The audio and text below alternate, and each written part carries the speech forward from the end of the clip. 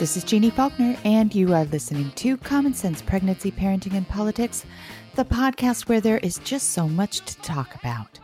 Now, if you've listened to one of our episodes before, welcome back, and we're glad to have you with us. If you're new here, same, welcome, and we're glad you're joining our conversation. So you can tell by the name, we talk about pregnancy, parenting, and politics because seriously, my friends, the three are intricately entwined all over the world. And for most of my American listeners, it's a huge topic of conversation. I am the author of Common Sense Pregnancy, the book, which you can pick up on Amazon, at your bookstore, wherever you get your books. I am also the author of Mom's Side of the Story, where I want you to pick that up over on my website, jeannefaulkner.com, and I want you to start documenting your own pregnancy story. Let's see what's going on. We are in the middle of historic times here in the United States. The impeachment proceedings on President Trump and all the information that is pouring out about his crimes are just dominating every conversation, headline, and news lead. There's almost nothing else to talk about right now. I've never seen anything like it. And I am way older than most of you and old enough to have kind of, vague recollections of Watergate happening during my childhood. It made an impression on me, even though I was a young child at the time. And what we're seeing and learning now appears to be just so much worse. However, while this fiasco plays out on the news, other stories are still going on that we've quit paying attention to. Parents and children are still being separated at the border and held in dangerous subhuman conditions. Women and children are still being subjected to a host of inequities, and especially in developing countries and refugee settings. And they hold them back from just crushing it in every aspect of their lives. There are more atrocities going on right now than I can mention. And if you're like me and many Americans, it's overwhelming and it's exhausting. A lot of us feel the need to just tune out. But at the same time, we're also hearing from presidential candidates for the 2020 election and the conversations we're finally having about human issues like childcare, education, healthcare, and violence. They're offering me glimpses of hope, and I'm grabbing that hope. Man, oh man, I am grabbing that hope. Now, I know that it's a candidate's job to make big promises of sweeping change that, they aren't in absolute power to enact. Or so you'd have thought prior to this presidency, right? But the talking points that candidates are mentioning are ones that are incredibly important to a vast number of Americans. The things that they're talking about are, woven into the fabric of our days. And I call them human issues instead of what they're usually called, women's issues or women's and children's issues, as if they don't apply to every human of every gender in every corner of the earth. They're human issues. I'm grateful that during this dark week in politics, we're also hearing glimpses of hope and promise for what America could be. According to several candidates, America could be a country where people are no longer unfairly incarcerated, where families are no longer separated, where healthcare and childcare are no longer unaffordable privileges, where education is available to everyone who wants it, where water is clean, air is breathable, and old people are living their best lives. It's a country where everybody matters, but most especially those who have been marginalized forever. Candidates offer sweeping change, and honestly, I think that's what's needed right now, massive, sweeping, radical change. Let's see what happens next, huh? Okay, in the news, what else? I was reading the New York Times today, and there was an article titled Intensive Care, What Makes a Good Parent? I thought it was kind of interesting. It's written by Dr. Perry Klass, and it's about a study that recently came out that looked at the results of a nationally representative survey. And parents were presented with fictional vignettes, little stories about elementary school kids or kids of that age. And there were two different responses that suggested two different types of parenting or schools of parenting. One is called concerted cultivation, and the other is called natural growth. And the parents that took the survey were asked to rate the choices that the parents made in these vignettes from poor to excellent. And the story is a really interesting story. I want you to go take a look at it. But just to give you kind of the highlights of it, the intense style of concerted cultivation, it describes in which parents act directly and decisively in the child's life. And everybody considered this an example of good parenting. And it didn't really seem to matter who the parent was, male or female, what socioeconomic class, educated or not, what race, what gender, it didn't matter. Everybody thought that concerted cultivation was the better option than natural growth. And one example that they gave was there was a child, a school-age kid, who complains that she's feeling bored after school. Dr. Class writes, as a mother of 3 and a pediatrician, would I vote for offering extracurricular activities or go with what my own mother might have said, go outside and play? Or should I look for a write-in space to answer what I actually would have said? The house is full of books. In another vignette, a boy asks his busy mom to draw pictures with him. Well, there's the good intensive parenting response.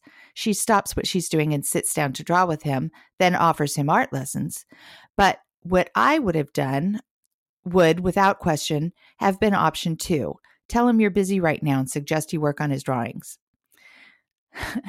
I'm kind of leaning pretty close to Dr. Class here. The article goes on to describe how even though all parents seem to think that concerted cultivation, that would be offering the extracurricular activities and stopping whatever you're doing to draw, that's supposed to be the better model of parenting than natural growth, which would be, the other option of go outside and play or, go read a book or something like that. The article also goes on to say that even though parents of lower socioeconomic statuses thought that concerted cultivation was the superior parenting model, they also admitted that they didn't necessarily have the time or resources to support it in their daily lives. And it also said that you don't really have to spend a ton of time with your kid for both parent and child to see the benefits. There's a lot more there. What I really found interesting was the comment section.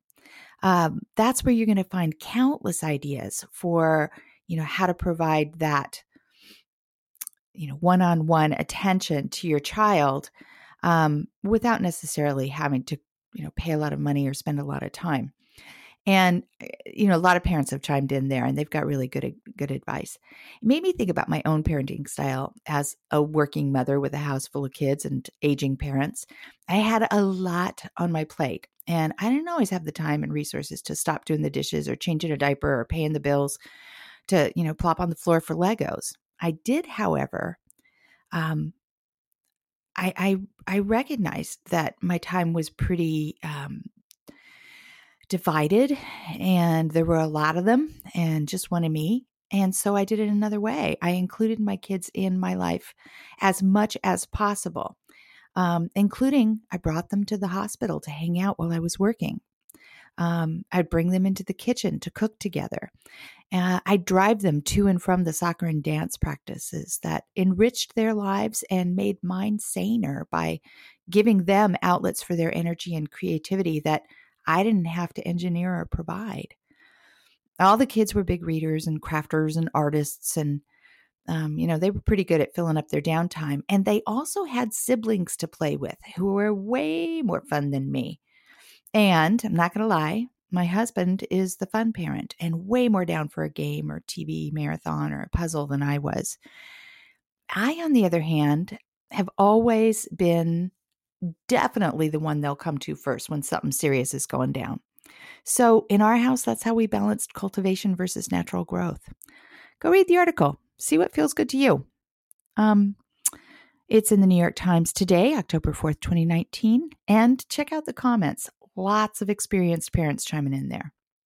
Let's take a real quick break, and then we'll get this week's guest on the line. Okay, we are back. So, this is National Midwifery Week, which is an annual event where we give midwives a big shout out for all the great work they do. I'm a big fan. In fact, I think that midwives should lead the way in overhauling America's maternal health and reproductive health system. That's my opinion. Here in Portland, Oregon, midwifery care is normal. It's available at all the major healthcare systems. It's everywhere. It's no mystery here about what midwifery is. But in many parts of the country, it's still a real unusual thing. And people still ask me all the time what the difference is between a doula or a nurse and a midwife. And I thought that this week, what we do is talk to our favorite midwife, Chris Beard, to find out what midwives really do. Let's call her up. Hey, Chris, it's Jeannie. Hey, Jeannie, how are you? I'm pretty good. How are you? I'm good. Good. So, everybody who has listened to this podcast knows you already, but for those that are brand new to the podcast, why don't we get you to answer the big first question? Who are you and what do you do? I am Chris Beard. I am a nurse midwife for Kaiser in Portland, Oregon. I have been working for Kaiser for 23 years, and I've been a midwife for 25. I am a mom of 2 girls. Who are teenagers. Who are teenagers. I guess girls is the wrong word. I'm a mom of 2 young ladies. You know, it's funny, though, is that, you know, my older daughters they're 30 and above, and I still call them the girls. It's what they're always going to be. We're their moms. We get to call them what we want. True. And I do call them the girls. Yeah. Girls? Yeah. So what have you been up to lately? So I have just settled my 14-year-old into her freshman year of high school. Wow. And am preparing my senior to make that college journey. So I feel like I am shepherding in and out. Yeah, you really are. Yeah. Coming and going. Yep. So this is the year where your daughter's going to be filling out all the college applications and doing all of the essays and correct, making all of her decisions, and she's very busy, so helping her figure out how to prioritize her time this fall is pretty important. She's pretty good about that stuff, but there's been a few little tweaks that we've made to her priorities as she's started out the school year and, dived in deeply to the college application process. Yeah. And for you've got a big job to do too. I think it's the hardest job. You mean watching them do it and helping them? And letting go. You have a year to let go. I hate it. I hate that. I know that for a lot of parents, they get to this senior year and they've just freaking had it, because teenagers, maybe you're aware of this, can be challenging. Have you heard? Actually, I have some firsthand experience with that. So yes, I have heard. Me too. I have, there is some of that where they get to that age and, senior year, they're so busy, they're barely home at all. And when they are home, there can be a lot of sort of straining at the reins, and it's hard. It's a hard year, I think. But then they go. It is a hard year, but it's really exciting. And I mean, this is what you do it for, right? To shepherd these people along, to have them become caring and functional grown-ups, and then helping them make that step. And college. And hopefully while they're being caring, functional grown-ups, they're also just exploring life and being creative and having fun and making good friends and falling in love. And all of that sort of starts with what they learn at home. Yeah. And making mistakes and recovering from your mistakes and being willing to put yourself out there. Yeah. Yeah. And knowing that once you've put yourself out there, there's a soft landing place back home. For sure. Yeah. It's a big job. High five. It's very exciting. It's very, I'll be sitting here in a year having all this behind me, and it'll be very interesting to see where we're at. Yeah. Yeah. And then you're going to blink your eyes and you're going to be doing it again Yeah. with your youngest. Yeah. True. Yeah. I True. know. It's an astounding process, really. Yeah. As they say, the days are long, but the years are short. And I'm feeling that right now for sure as a parent. Oh, yeah. Yeah. I get it. Senior year. I'm there with you. Yeah. So that's what I've been up to. Full plate at home. All right. Well, it's National Midwifery Week. And our last conversation was about antidepressants and depression during pregnancy. And boy, did that episode get a lot of downloads. It really seemed to fill a need. And so here it is, National Midwifery Week. And there's nobody in the world I'd rather talk to than you. And just sort of to lay down what that means for listeners is it was created by the American College of Nurse Midwives to celebrate and recognize midwives and midwife-led care. And this year's, every year there's sort of like a hashtag or a theme or something like that. And this year it is Midwifery is the Answer. And I want to talk about why we need to recognize and celebrate midwives and midwife-led care and how midwifery is the answer. But I think that first, a lot of women still don't really even know what midwives do and how they differ from obstetricians and why they're, for a lot of women as good as or even a better option for prenatal and labor and delivery care and well woman health care than a traditional OB-based care. And so I thought we should probably sort of talk about that. What is the difference? What's the question I'm trying to ask here, Chris? Help me. Why would I want a midwife? Yeah, that's it. Yeah. So midwives have been around forever. As long as women have been giving birth, they've been helped along by someone else, usually another woman. Midwife actually means with woman. So yes, there are men midwives. I believe that men midwives make up about 2% of midwives in the nation. I am a nurse midwife, which means I have a background in nursing. So I'm a registered nurse, and then I have additional training in midwifery, which in my case was a master's in nursing. Midwives are very good at what we do. So midwives provide care for women from the time you need care in your teens until you're ending your need for care in your 60s and 70s. So we provide care throughout the lifespan. Of course, most people think of midwives as providing care during pregnancy and birth, but midwives do other things too. So why would you want a midwife for your prenatal care? Well, a midwife is going to be really focused on you and your pregnancy journey, your experience through this process. And during prenatal care, midwives provide a lot of education and a lot of one-to-one time where people can actually ask their questions, talk about what's going on in their lives. In some midwifery practices, patients have one midwife for their care, and then they get potluck for whoever's on call. In other practices, patients meet every midwife in the practice, and then they have at least seen the face of the midwife that comes to help them with their birth. And depending on where you live, one or both of those models might be available.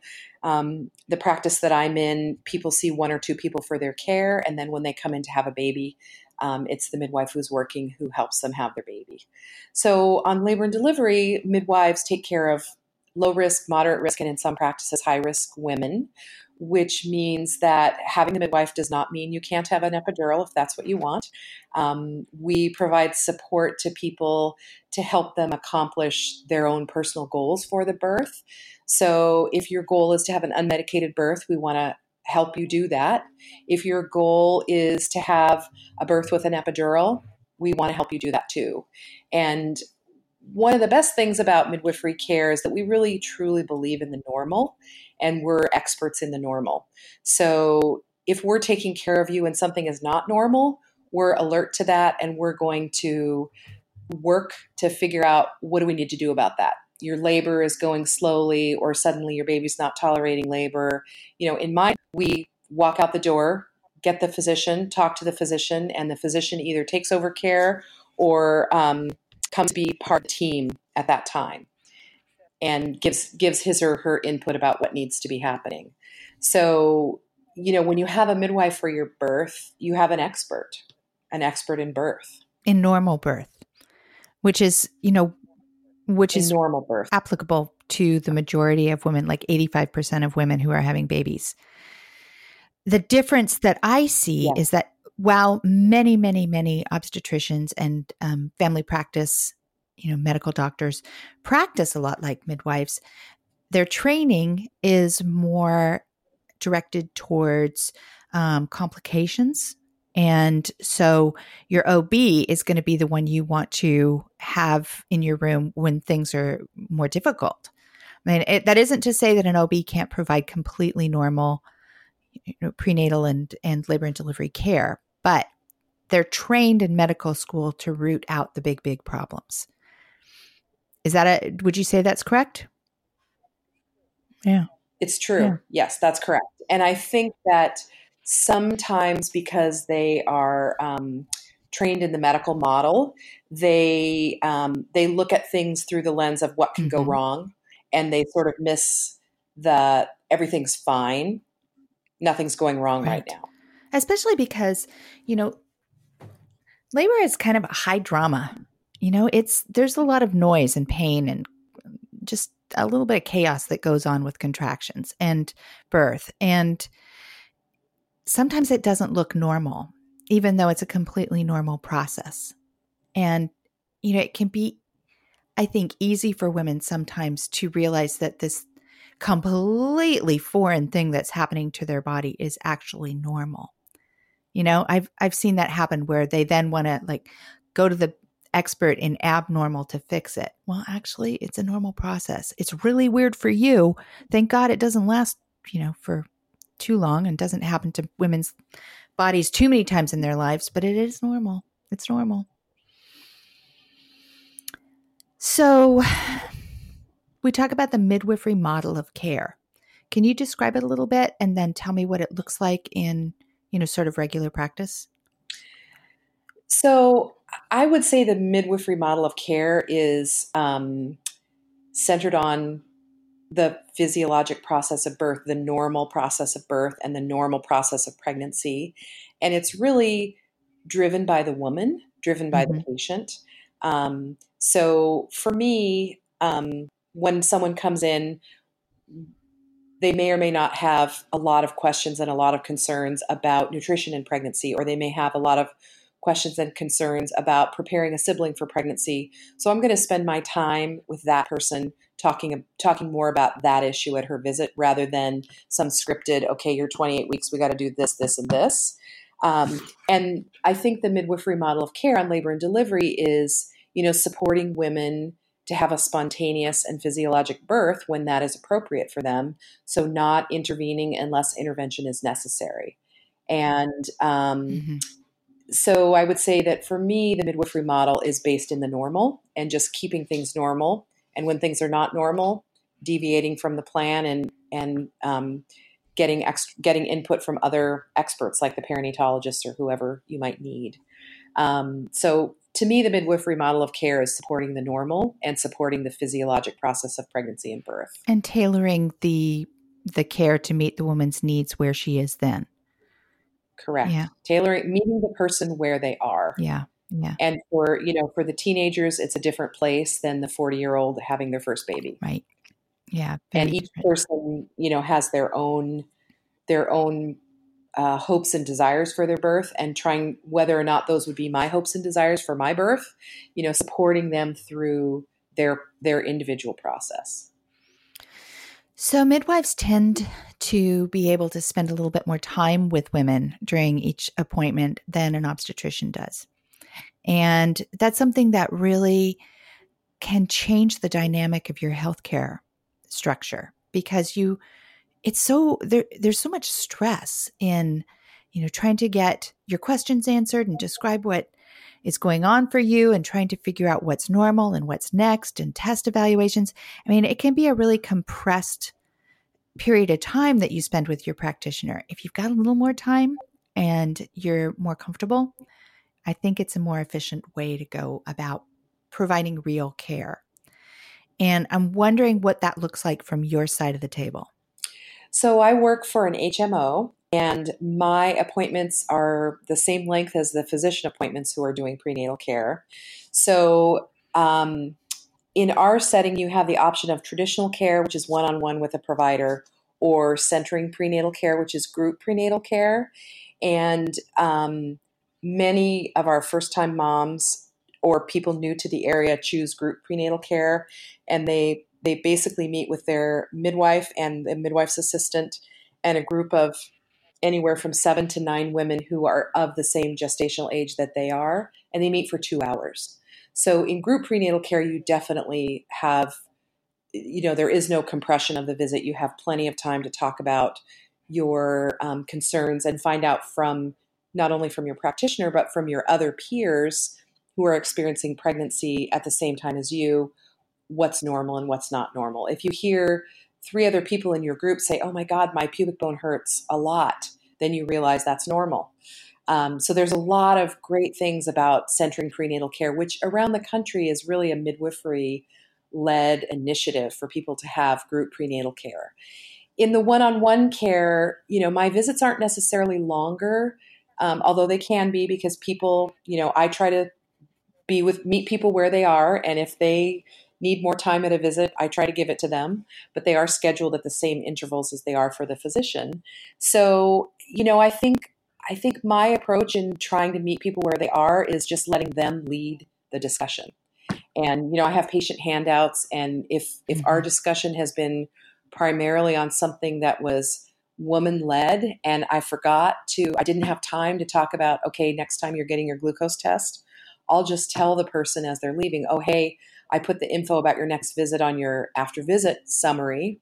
Be sure to look at that before we see each other again. Smart. I love that is a possibility now. That is the beauty of the electronic medical record, is that patients have access to. And so you don't have to necessarily remember every single thing that got said at your appointment. You can go to the after visit summary and read it and go, oh, right. I'm supposed to do that. Yeah. The other thing that we can do in our setting, which I think is very helpful for some people, that people come to their visits and they're like, oh, I had some questions, but I forgot. And so, I have the ability for people to send me an email.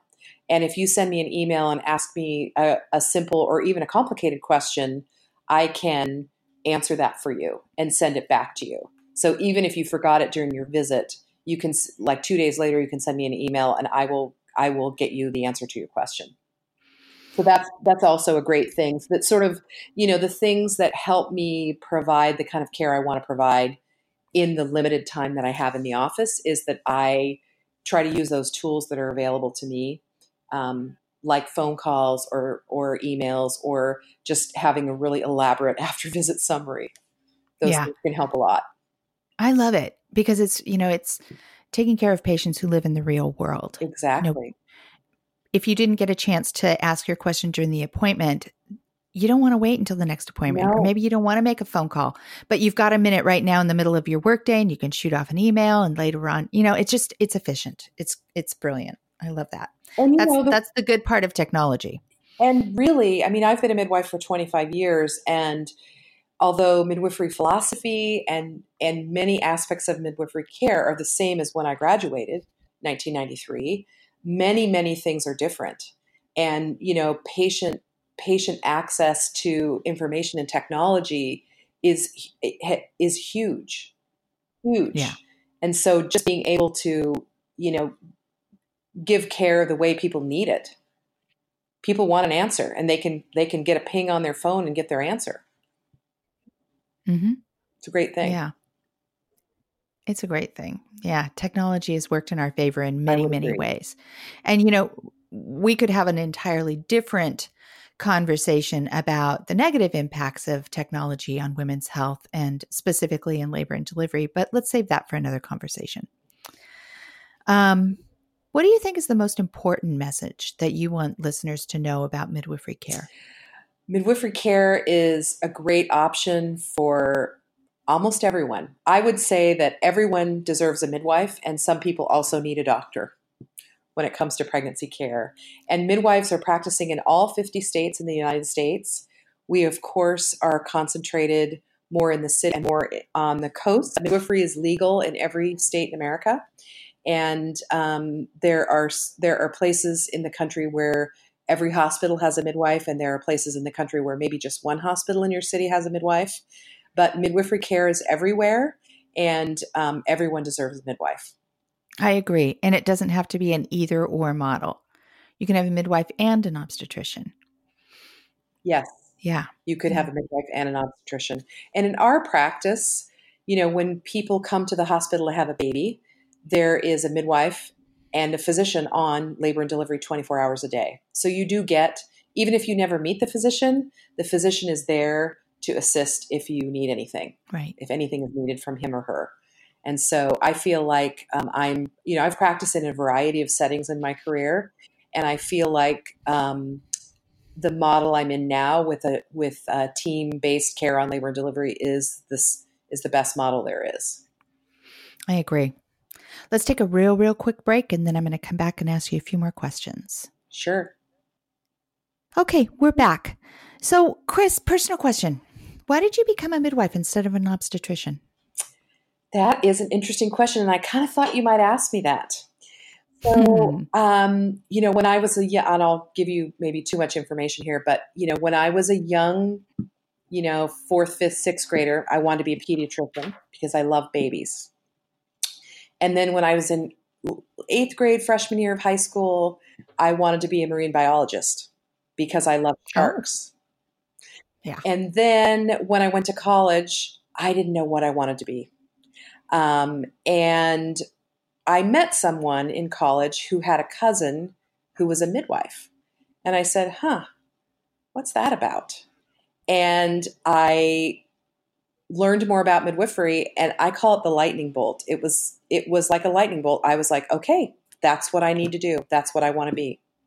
So I was going to a liberal arts college that was a 4-year education. It was not a nursing program. And I knew when I was a sophomore that I wanted to be a midwife. So I actually ordered catalogs from a couple of midwifery programs that were in existence at that point in 1982 and 83 to date myself. And I graduated from college, and I worked in an outdoor education program, and then I worked in a research lab. And when I got my job working in the research lab, I said, okay, so now it's time for me to apply to midwifery school and go to midwifery school. So I applied to midwifery school to attend at the time, which was one of 2 programs that you earned your nursing degree and your master's degree in the same program in a compressed 3-year period. And the first year I applied, I got waitlisted. And at that point in my life, I thought waitlisted meant wait, and then they'll just call you when it's your turn. And sometimes waitlist means you don't get in. And I was a little bit shocked that I didn't get in. Yeah. And so then I worked for another year, and I reapplied. And when I reapplied the second time, I broadened my horizons, and I applied to some accelerated nursing programs as well. But I ended up getting into the combined nursing and master's program, and I did that. And so becoming an obstetrician just was never really on your radar. It was a midwife. It was never on my radar. I just never, I wasn't really interested in going to medical school. I looked at the philosophy of nursing and the philosophy of medicine, and nursing was just a much better fit for me. Yeah. So I knew that I wanted to be a midwife, period. That was it. I had the young child dreams of the pediatrician and then the marine biologist. And then I learned about midwifery, and I was like, that's what I want to do. Yeah. And, it might have, part of it also may have played into it is that I really couldn't imagine taking a scalpel and cutting into someone's body, which is what obstetricians do. But I was never really interested in going to medical school and becoming a physician. I'm right there with you. I thought I might become a midwife, but then I had my second daughter 3 days after graduating from nursing school, and now I have all those other kids. Midwifery school did not happen for me. Yeah. I'm glad you became a midwife. Yeah, I probably would have been. You would have been. Yeah, I was a darn good labor and delivery nurse for a long time. Yeah. Yes. Yeah. So shifting gears, We're in the middle of impeachment proceedings, and I want to know what you think the impact of sort of this current time in politics has on the health and well-being of women and parents. Well, it's a very interesting time to be paying attention. And I feel many days like I have whiplash, looking from, train wreck to train wreck to train wreck. I think that the impact that the current political climate has on women and children has been very devastating in a lot of ways. All of the programs that are important to women and children have been impacted in a negative way by the current administration. Everything from women's health funding for Planned Parenthood, access to all methods of birth control, access to abortion care when needed, all the way to, funding of Head Start, the SNAP program. I mean, there's just not, in looking on the horizon of what has been happening, there's not been one positive thing for women and children under this administration. So the idea that, in terms of impeachment, I mean, my personal belief is that no one is above the law. And what I'm listening to and what I'm hearing sounds to me like the president broke the law. And I feel that he needs to be accountable to that. He needs to be held accountable for that. And whether it ends up with him getting a slap on the wrist or getting removed from office is not going to be up to me. But, I support the process and the words of the Constitution, which means that no one is above the law. I couldn't agree with you more. And honestly, I think that for many of our listeners, myself included, any kind of action to remove him from office, even if it is just a slap on the wrist. There have been so many assaults on women over the last 3 years that impeachment is going to represent a lot. It's going to be a move in the right direction. Finally, something will have happened. There will be accountability. And, when I think back on what's happening at the border, the Kavanaugh hearings, what's happening in education, what's happening in healthcare, all of it, there's going to be some accountability. I hope. I hope so. Yeah. And I look at all the things, that have happened, and really what it boils down to for me is this feels like a war on women and children. Yeah. Women and children people of color. And people of color. And people of other religions and genders. I mean, it's a war on many people, but there are people suffering. There are people dying. There are people who are really impacted by these cruel policies that are being promoted. And if impeachment holds this administration and its helpers accountable, I sure hope so. Yeah, I do too. Well, Chris, I'm going to ask you just a couple of wrap-up questions that I always make answer. Okay. How do you feel in the blank? Nobody ever told me that. Nobody ever told me that parenting girls would be such a journey. What do you mean? Well, the responsibility of helping young women be educated and strong and able to fend for themselves in the world is a pretty big responsibility. And, making sure that they have all the tools that they need to take care of themselves and stay safe in the world is a big responsibility. And I think that maybe the world is just as safe or as dangerous as it ever was, but we have so much access to instant information that some days it just feels like a lot scarier place. Mm-hmm. And, as I'm getting ready to send my older daughter off to college, I think about things like, well, did I tell her that she should always make sure that she has someone walk her home from a party to her dorm? Did I tell her that, she needs to make sure that, if someone makes her uncomfortable, she just gets up and leaves? And, all those kinds of things. In addition to, this is how you do the laundry. And you need to make sure that you rinse out the milk container before you stick it in the recycling, or it's going to stink up your whole house. I mean, all those things that you want to teach your kids before they go. So I mean, it applies to any kid, but because I have girls, I think about sending them off into the world, and I want to make sure that they are going to be able to take care of themselves and that they're safe. Yeah. Yeah. I get it. Well, my last question then, you've sort of just answered it, but maybe you have an addendum. Where are you in the world of motherhood? In the world of motherhood, I am right in the thick of parenting teens who are on the verge of adulthood. And your entire career is spent shepherding women into their motherhood. You're surrounded. I am surrounded. And you still have a mother, don't you? Alive. I do. My mother is in her late 70s. She lives in Portland. She is very involved in my kids and my life. And she is actually, as we speak, packing her suitcase to go to Morocco. What a fabulous role model. Yes. Yeah. She has been a fabulous role model. Well, girl, our time has come to an end. Once again, the episodes that I do with you are some of the most popular ones that we have. Well, I always love talking to you. It's fun, isn't it? We have a good time. We have very interesting conversations. And we do. Yeah. And I think that our listeners agree with us. Yeah. All right, Chris, I'm going to let you go. Happy Midwifery Week. Thanks so much, Jeannie. Yeah, I will raise a glass in your honor. Back to you. Mama said there'll be days like this. There'll be days like this. Mama said, Mama said, Mama said, Mama said. That's it for this week, folks.